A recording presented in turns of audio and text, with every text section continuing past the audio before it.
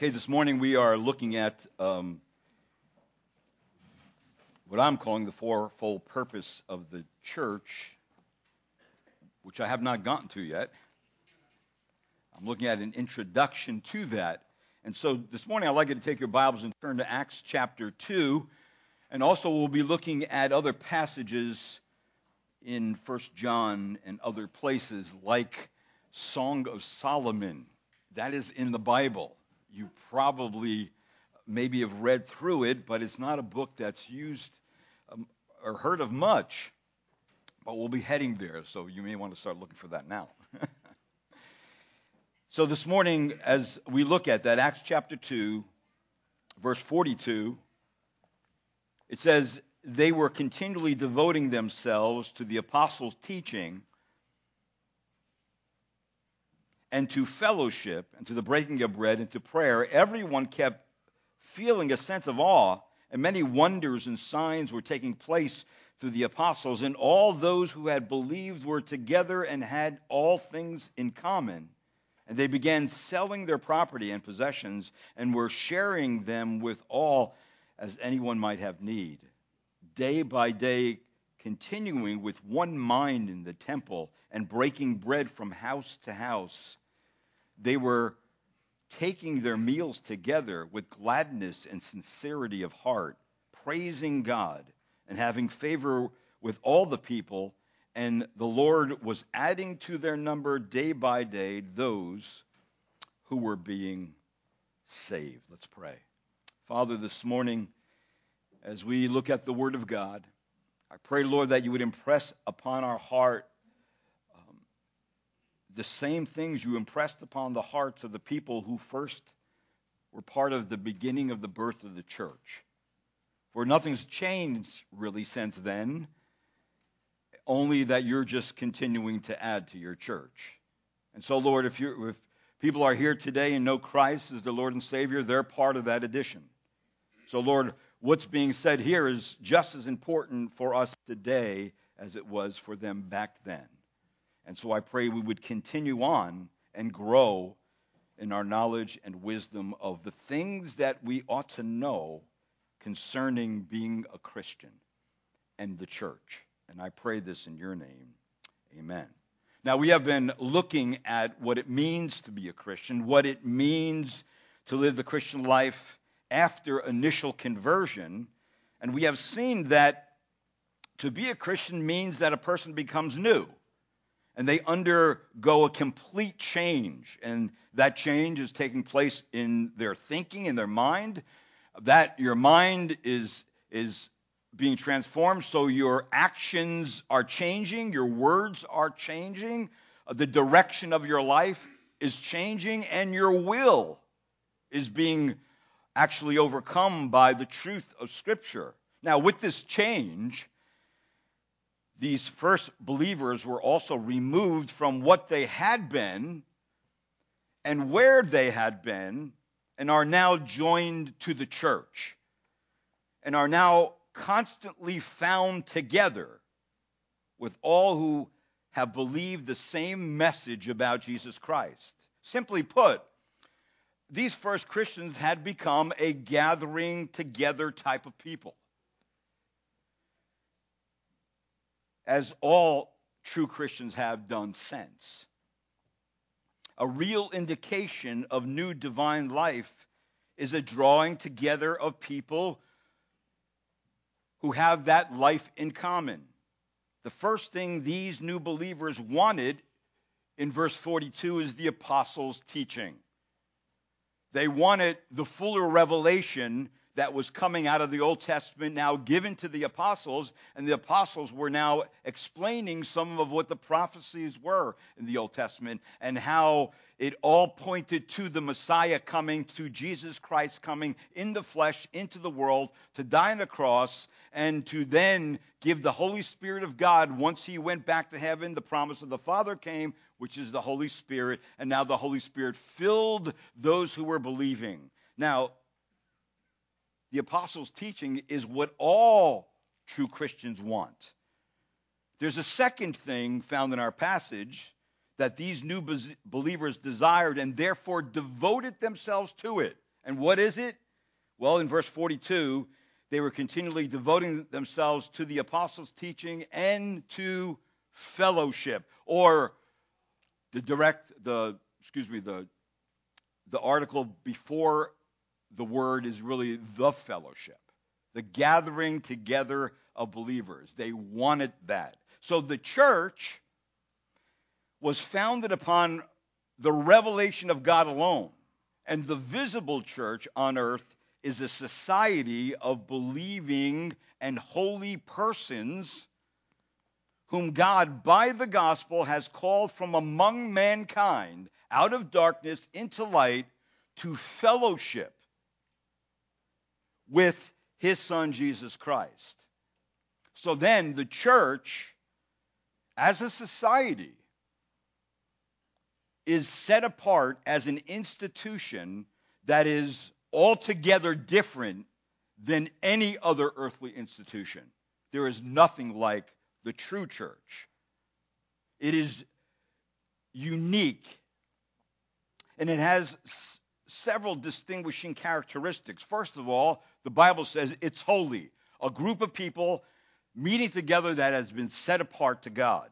Secondly, it's spiritual. It was formed by the Holy Spirit through and for services of a spiritual nature, of people from all different tribes and nations, made spiritual, blessed with spiritual blessings, living on spiritual provisions, and built up as a spiritual house of God. It was also independent. It's independent from all human wisdom and authority. It is solely God's plan, not man's. It is also orderly. God does not call people into a gathering and for confusion. He calls it for order, like it says in Corinthians. But all things must be done properly and in an orderly manner. So the church is to be wholly regulated by the measuring reed and the line of the Word of God. That's where we get our pointers from on how to do it. Also, the church is visible. All kinds of people are being received into the visible church fellowship when they profess their faith in Christ, give obedience to him, and obviously, after that, they are walking a holy life. Not a perfect life, but a holy life. That's the direction of their life.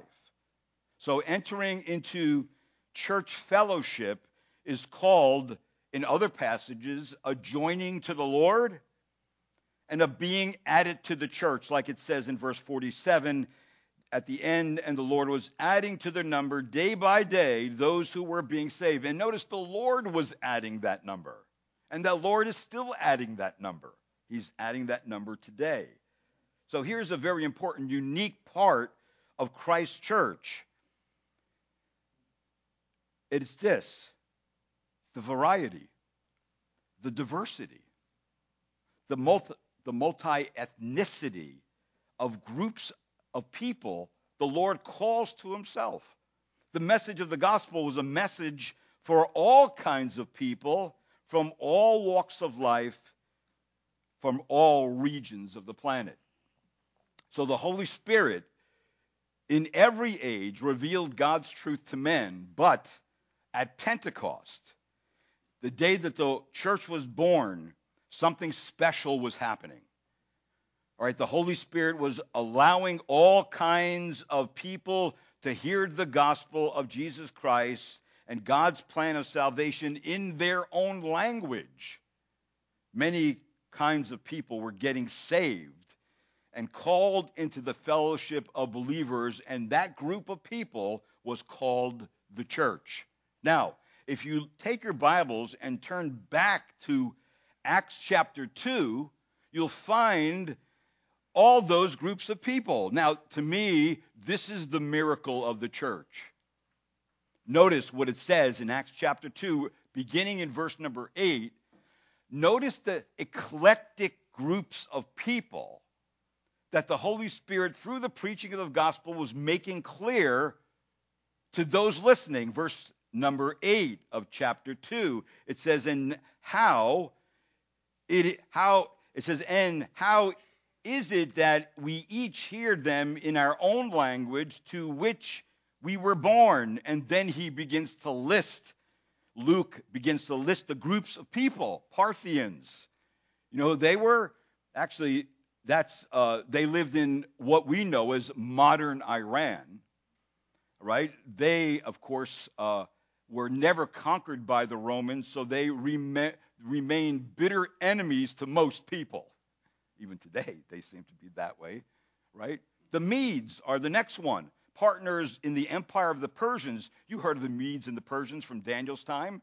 They were there in Jerusalem. They were hearing the gospel in their own language. The Elamites lived in southwestern Iran, part of the Parthian Empire. The residents of Mesopotamia, they lived between what was called the two great rivers. Of course, Mesopotamia itself means between the rivers. All right, so these people in great numbers were Israelites that were dragged in there during the Syrian and the Babylonian captivities. And so these people were now in Jerusalem, and they were hearing the message in their own language. Now remember, people being pulled out during this time, they weren't speaking Hebrew anymore. They were speaking Assyrian. They were speaking Babylonian. And they were hearing the gospel, and yet they were Jews. And so all kinds of things were happening. People, then the next one, Judea. Jews, Hebrew-speaking Jews from Judea were also listening and hearing. And then Cappadocia, Pontus, Asia, Persia, Pamphylia, all these regions of Asia Minor had different groups of people living there, and now also different Jewish populations were living there. And then districts of Libya and Cyrene, that was, of course, west of Egypt, the African continent of the Mediterranean Sea. Those people were there speaking African, all right? And, of course, whatever other dialects came out of that place. And then Jews in Rome were there, as well as Gentile proselytes, all right? These were probably Greek-speaking Jews. And then notice Cretians were there. They were from the island of Crete off of the coast of Greece. Now, remember what Titus said about the Grecians, right? They were liars and evil beasts and lazy gluttons. And they were there. And then, of course, the 10th group was Arabs. Arabs were there, the Nabatean Arabs. Now, some believe that the Nabateans were the ones who actually carved out Petra in south, or at least the part of Jordan that is an interesting part to visit. But just imagine, all these groups of people were in Jerusalem on the day of Pentecost, heard the word of God, the gospel, and many of them believed, and these are the ones who are being added to the church. Could you imagine the obstacles that had to be overcome in order for them to meet together in the same place? You got religious obstacles. You got cultural obstacles. You have ethnic obstacles. You have dietary differences. You have customs that were completely foreign to the other groups of people. And then, on top of all that, some of these groups of people had very bad history. And some of them were outright enemies. And the Spirit of God brought these people together, saved them, and they were eating meals together. They were worshiping God together with gladness. They weren't arguing and fighting with each other. They were praising God together. That is the miracle of the church. That's why even today, when God brings together all kinds of cultures and all kinds of people with all kinds of, like I said, Jews and Gentiles, and bond and free, and rich and poor, and pagan and barbarian, and people with red skin and yellow skin and black skin and brown skin and white, when he brings them together in one group and he begins to, by the doctrine of the apostles, the word of God, drive out all the prejudices that we all, and all the baggage we bring into our Christian life, and then brings them together to worship God, because of Christ, that is a miracle. The world can't do that. God can do that. And you know what? When you have a church with a melting pot of multicultures, that brings glory to God. That brings glory to God, and that's what we ought to be doing. Some of these people, of course, were, like I said, had bad history with each other, yet the miracle, 3,000 people were saved by the Holy Spirit and came together forming the church. And what were they doing? Well, if you look back to chapter 2, verse 42, just some things I want to highlight specifically this morning, that of fellowship. It says they were continually devoting themselves to the apostles' teaching and to fellowship, to the breaking of bread and to prayer. And it says everyone kept feeling a sense of awe. And then verse 44, and all those who had believed were together and had things in common. In verse 45, and they began selling their property. In verse 46, day by day, continuing with one mind in the temple and breaking bread from house to house, they were taking meals together with gladness and sincerity of heart. And what were they doing? Verse 47, praising God and having favor with all people. That is a miracle. That is a miracle. That's why you can go anywhere in the world. Doesn't matter where it is. And if people believed in the Lord Jesus Christ, are truly converted, have the Holy Spirit of God, it feels like you know them. That all those barriers are just kind of like wash away. And you just have fellowship with them. That cannot happen. You understand? That cannot happen. That's why we have wars. Because of the things I mentioned and all little, even other things that are so insignificant people have wars about. Someday there will be no wars. So these people became study buddies together. The apostles' doctrine, they studied a specific thing, and then they shared spiritually and emotionally together, and that's called fellowship. So real Christians desire true fellowship. Acts is actually giving the true picture of what God intended for his church. And that is for people, once they become believers, to meet together, to hear the teaching from the Word of God, to enter into spiritual fellowship. So this term fellowship has been described in ways that actually misrepresent the true meaning of it. In fact, sometimes fellowship has pretty much been stripped of its biblical understanding. And if you ask people, what is Christian fellowship, what would they tell you? Well, it's a time of food and fun. It's a time we're meeting together for coffee and tea and some pastry item, right?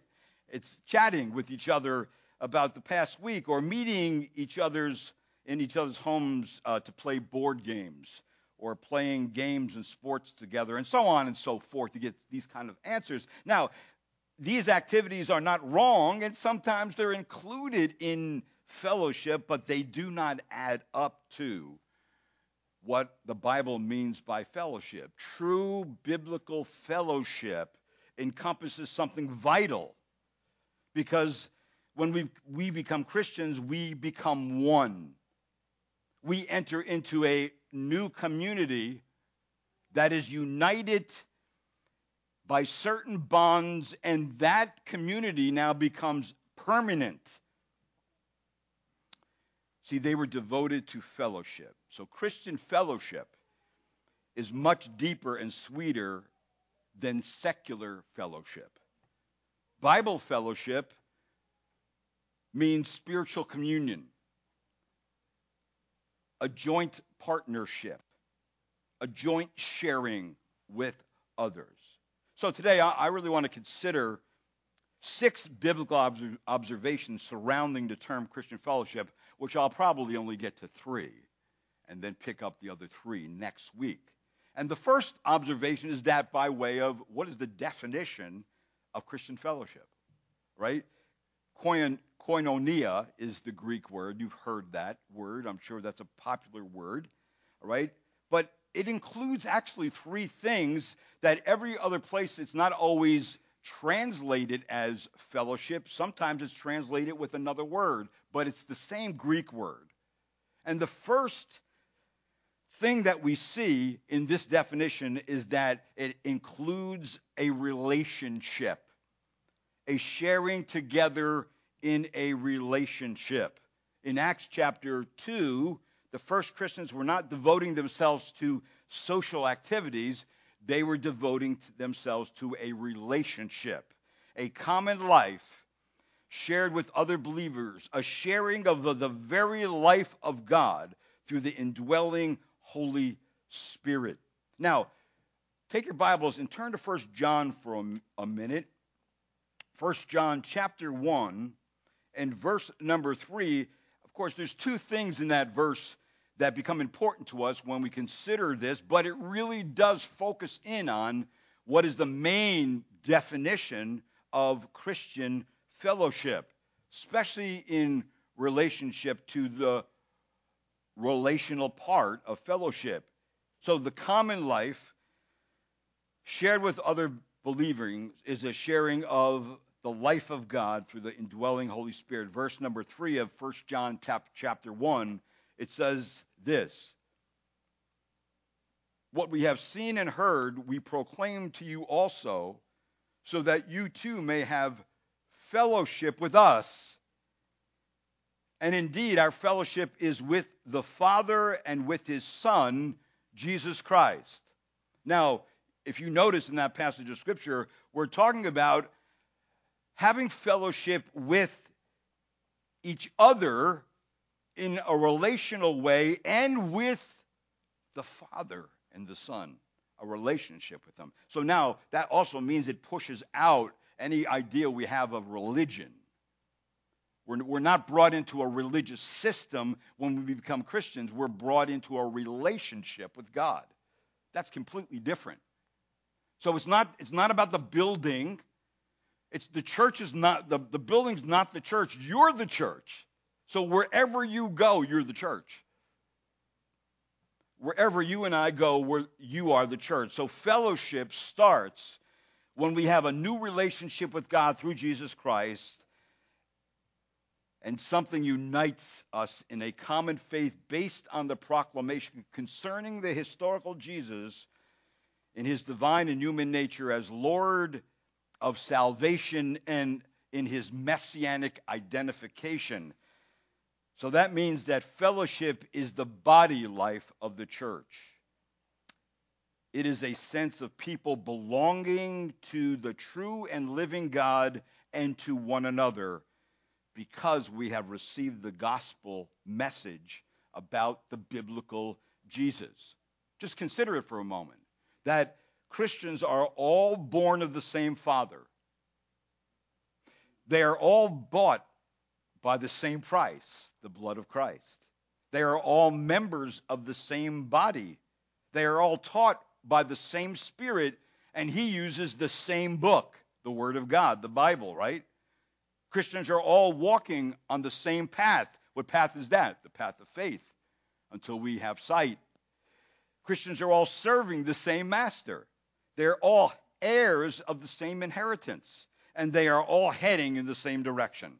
We're heading home, right? And while we're heading home, we're looking for the coming of the Lord Jesus Christ, all right? And that means that for us to fellowship with God is the essence of what it means by this word the Scripture uses. There's a second thing that's included with this word, the definition of this word, and it's the word partnership.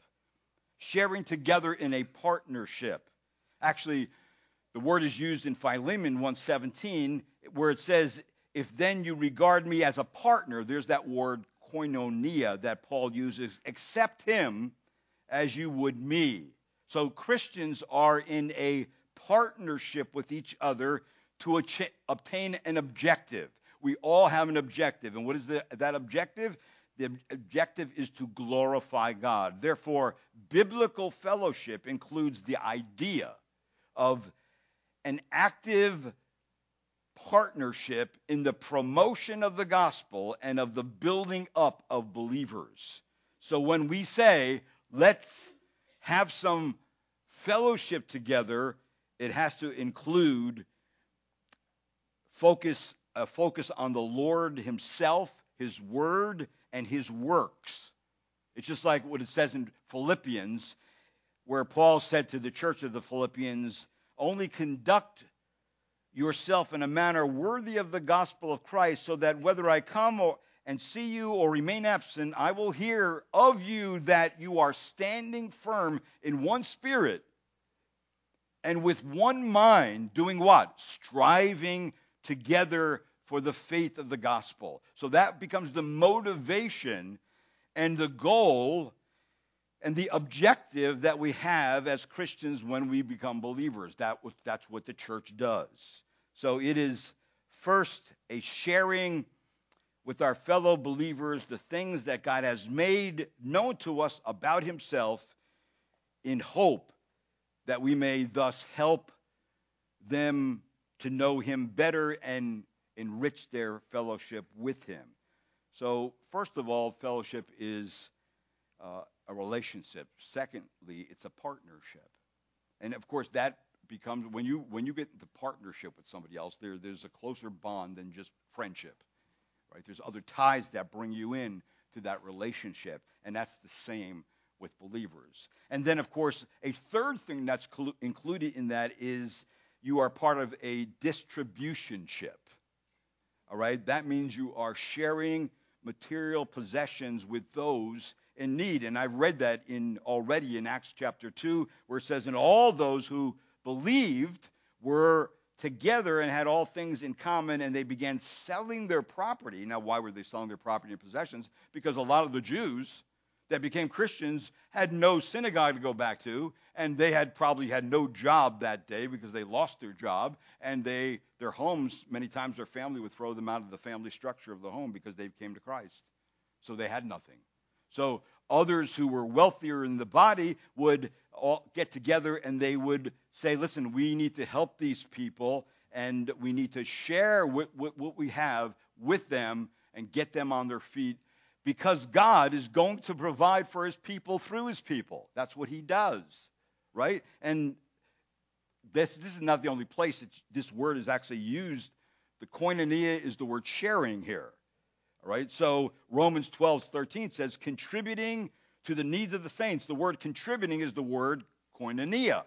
And then 2 Corinthians 9:13, because of the proof given by this ministry, they will glorify God for your obedience to your confession of the gospel of Christ, and for the liberality of your contribution, right, to them and to all. Contribution, the word koinonia is used there.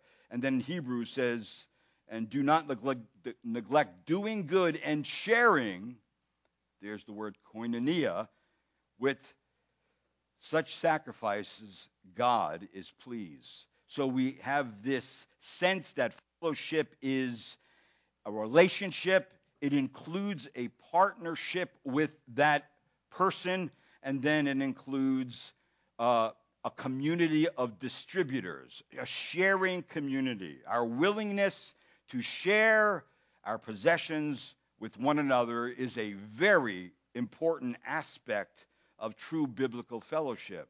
The fellowship of sharing our possessions with the body is a tangible recognition that we are in a community relationship with one another and have partnership with each other for the goal to glorify God. And when one member of the community is needy, we desire to meet that need.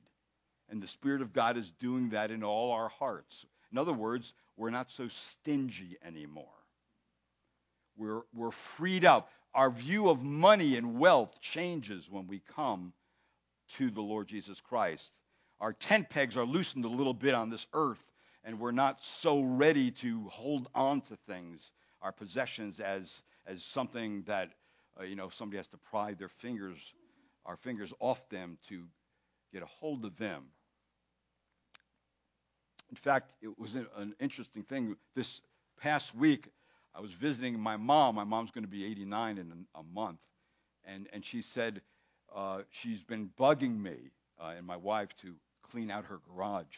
Now, this is a massive project because I look at it and I want to leave. Anyway, she says, I can't believe one day I thought all these things were so important, but now I just want to give them away and throw them out.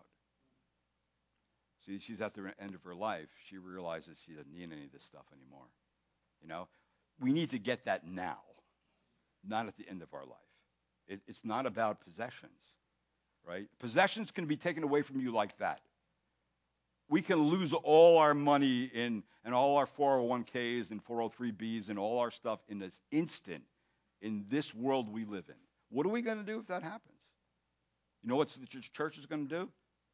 Nothing. Well, in the sense that we're going to pray a lot more, I bet, and we are going to meet each other's needs. You know, and if they take everything away, we'll meet under the oak tree. We'll meet in a basement. We'll meet somewhere. But see, it doesn't affect the church in the sense of it may change what we do. It may put a burden on us we never had before, but it's not going to change. Hell will fight against the church, but it will not eradicate the church. So that brings me to another observation. It's this, and that's the basis for Christian. What is the basis for Christian fellowship? Well, the basis, number one, has to be a detection of new life. 1 John chapter 1, verse 12 says, but as many as received him, to them he gave the right to become children of God, even to those who believe in his name. All through church history, you have little groups of people meeting together, believing the same truth, knowing the same Lord, having their lives changed in the same fashion, holding to and growing in the same teaching, and praying together because they met Jesus Christ. Big groups, small groups, it doesn't matter. That's still the church. So you and I, before conversion, we were dead. We had no spiritual hunger. We had no desire for the bread of life or the river of the water of life. We had no craving for the grace of our Lord Jesus Christ. We had no thirst for righteousness. Everything in regard to God's grace and to all spiritual things were dead.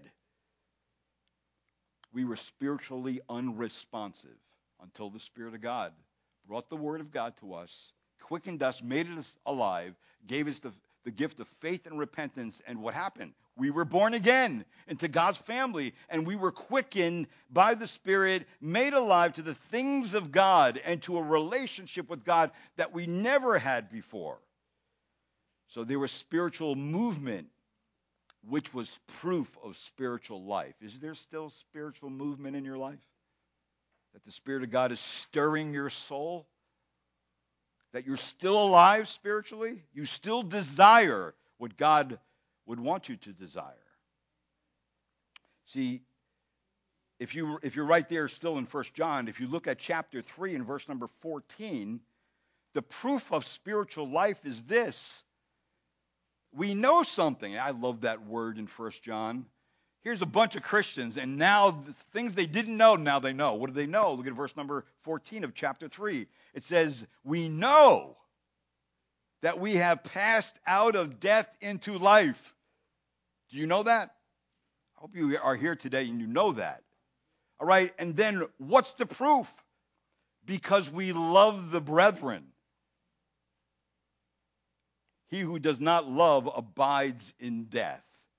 See, so the basis of Christian fellowship is there's got to be new life. You just don't walk into a church, or you don't just get up one day and you're a believer.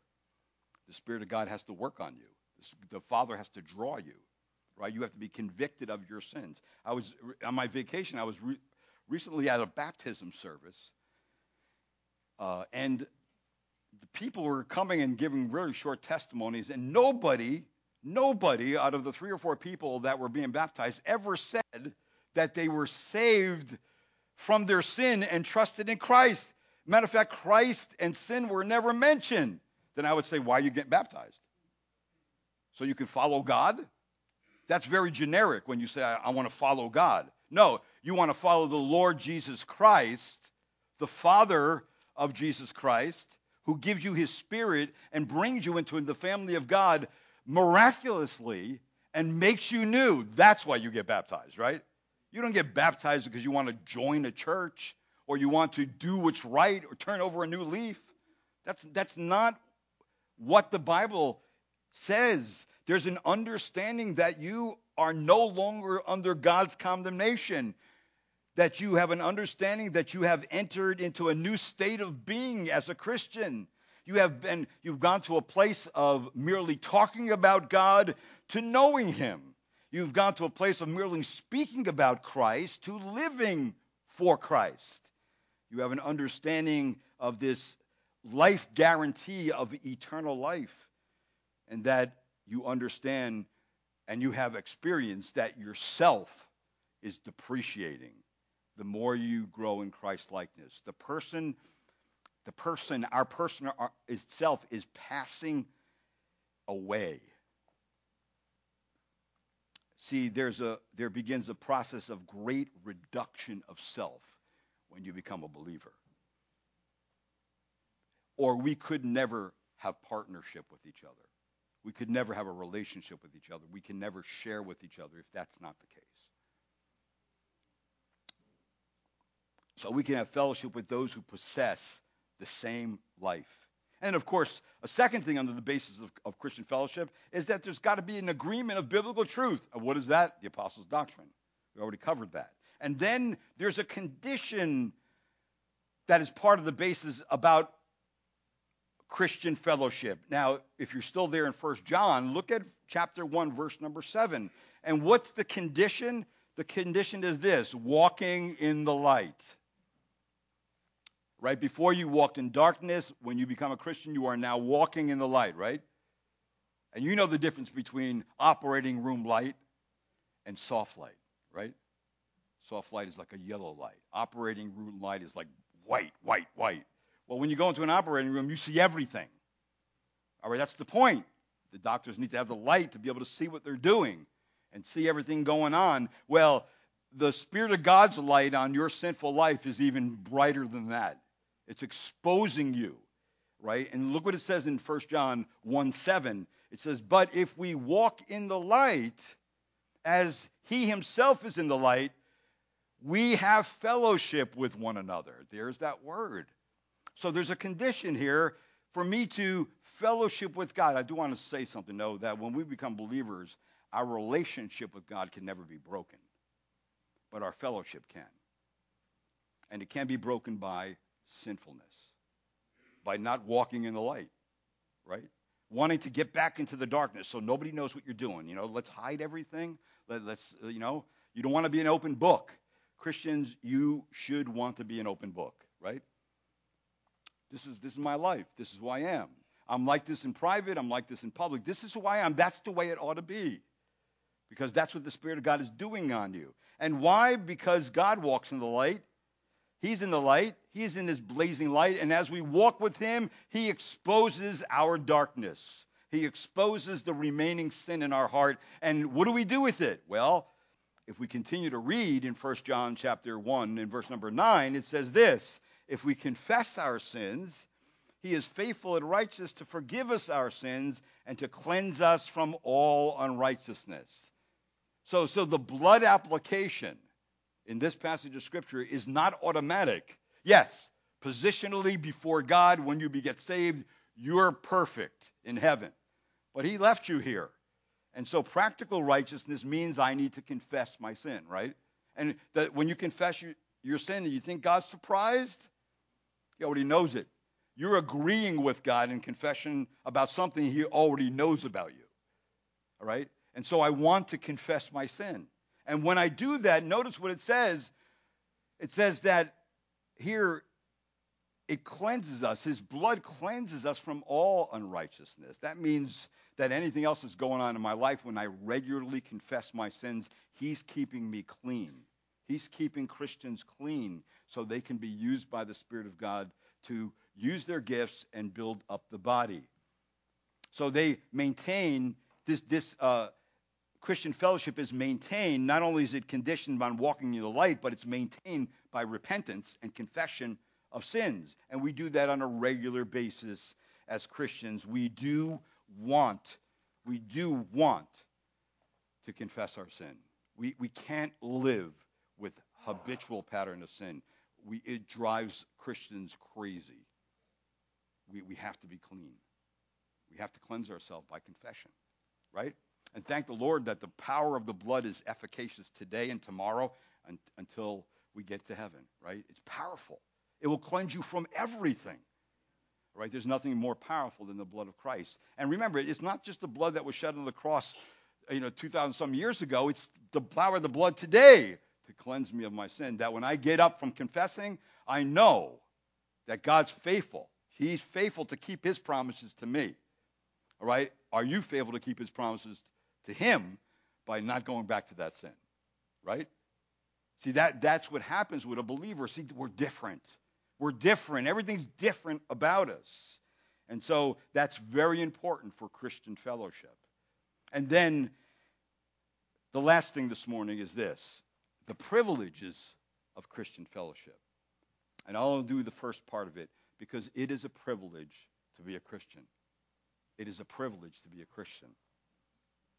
But it answers the question, with whom do I have fellowship? With whom do I have fellowship? Well, if you're still there in 1 John, look at chapter 1, verse number 3. It says this: what we have seen and heard we proclaim to you also, so that you too may have fellowship with us.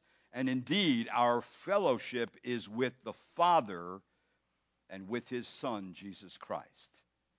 Corinthians says this in the same way: God is faithful, 1 Corinthians 1:9, through whom you were called into fellowship with his Son, Jesus Christ our Lord.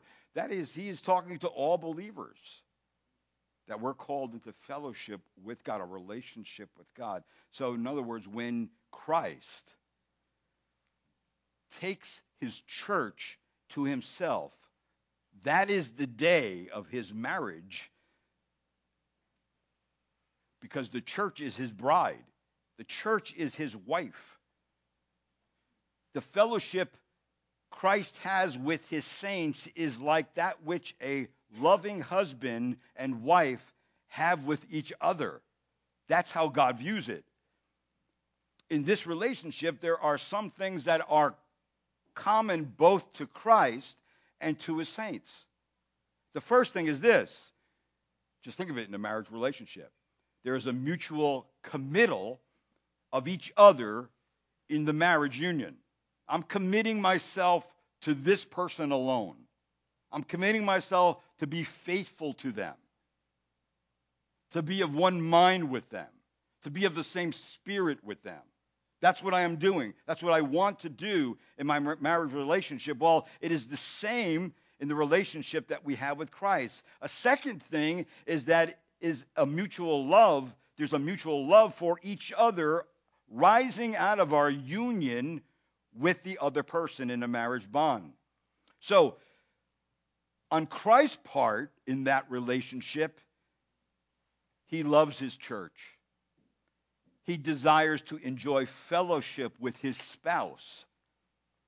Christ gives himself freely to us to be our Christ, to be our beloved, to fulfill all the purposes of his love, of his mercy, of his grace, of his glory to you and I.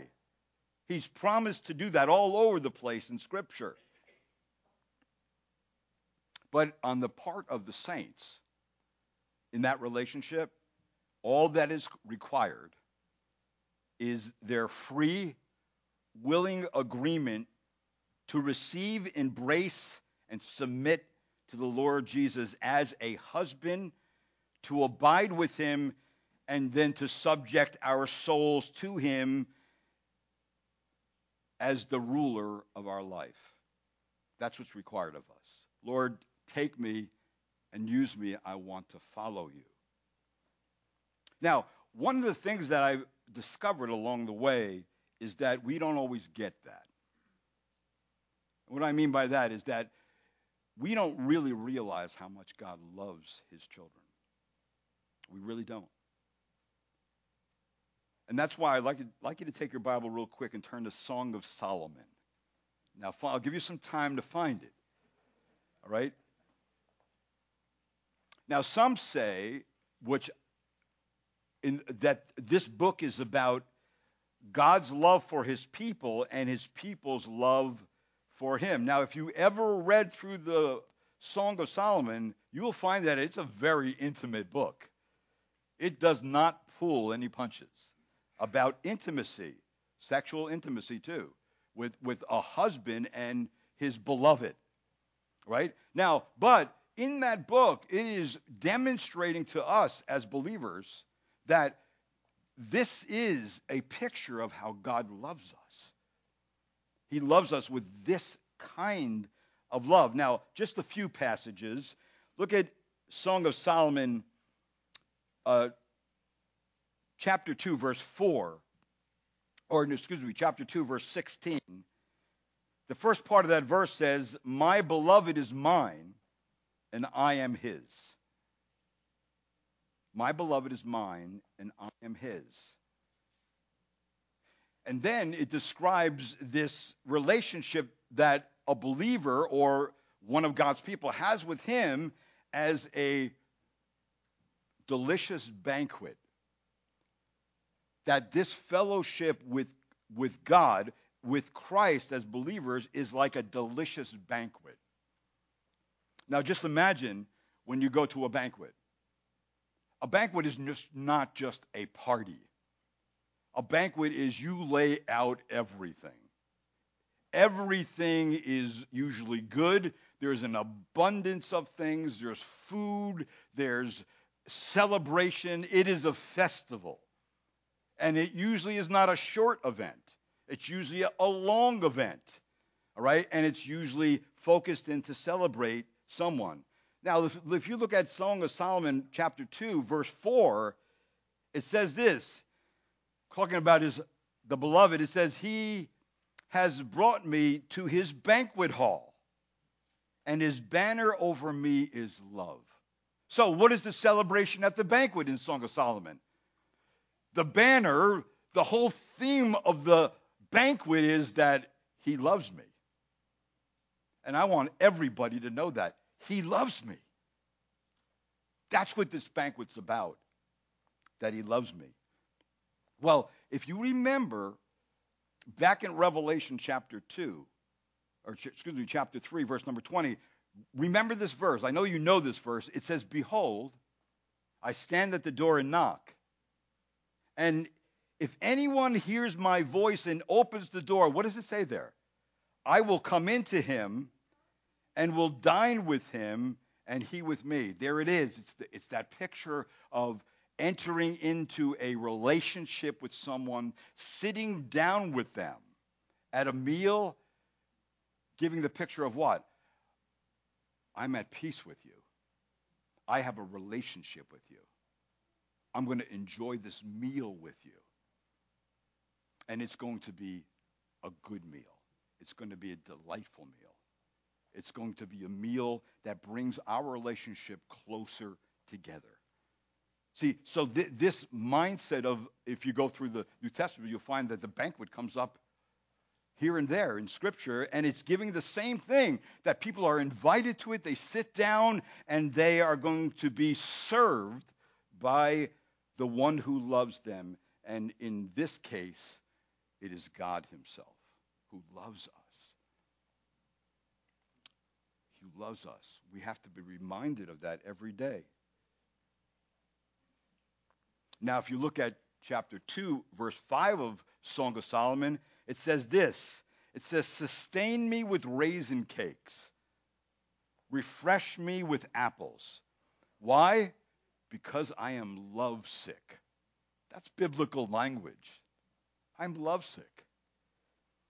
Right? The soul is lovesick over and overcome with the mighty power of God's love. Because what are we learning when we study the Word of God? You know what we're learning? And maybe this is what we're not getting. We're learning that believers are actually honored by Christ. That believers are actually a great delight to the Lord. See, sometimes we look at ourselves only in our sin as these vile creatures that need to be cleaned up all the time, right? But when you look at Scripture, you find that that's not how God looks at his children. He looks at his children in an honoring, in a delightful way. He actually delights in us. If our minds were changed and we were thinking about that more, how we do things and how we live our everyday life would change. Because just take a wife who has a husband who really loves her, right? There's something about that day that changes when there's real love, because there's real trust that goes with that. And along with that, there is a joy that I'm going to go back and I'm going to see my beloved again. And we're going to talk about the day. And we're going to have a relationship and a partnership together. See, that is what it is to be a Christian. And know that God loves you. I'm using these human analogies because that's all we have sometimes to describe this. But nonetheless, you find passages of scriptures like this in Zephaniah 3:17. Don't turn there. It says this: the Lord your God is in your midst, a victorious warrior. He will exalt over you with joy. He will be quiet in his love. He will rejoice over you with shouts of joy. Can you think of God seeing you and exulting over you with shouts of joy? Because you have been bought by the blood of Christ. You have been brought into the family of Jesus Christ, and you are his possession, and his love is upon you. The banner over us is, he loves me. He loves me. And that is never going to change. Even when we're yet to confess our sin, it has not and will not change the love of God towards us. Even when we're in the middle of our sin as a believer, it does not move or change the love of God. What it does is that the love of God moves us to see our sin and hate it and want to confess it. Why? We don't want the fellowship with God to be messed up. I don't want to live a secret double life as a Christian. I want to be an open book. Why? Because God sees everything. And I begin to think that. And I begin to live with that mindset.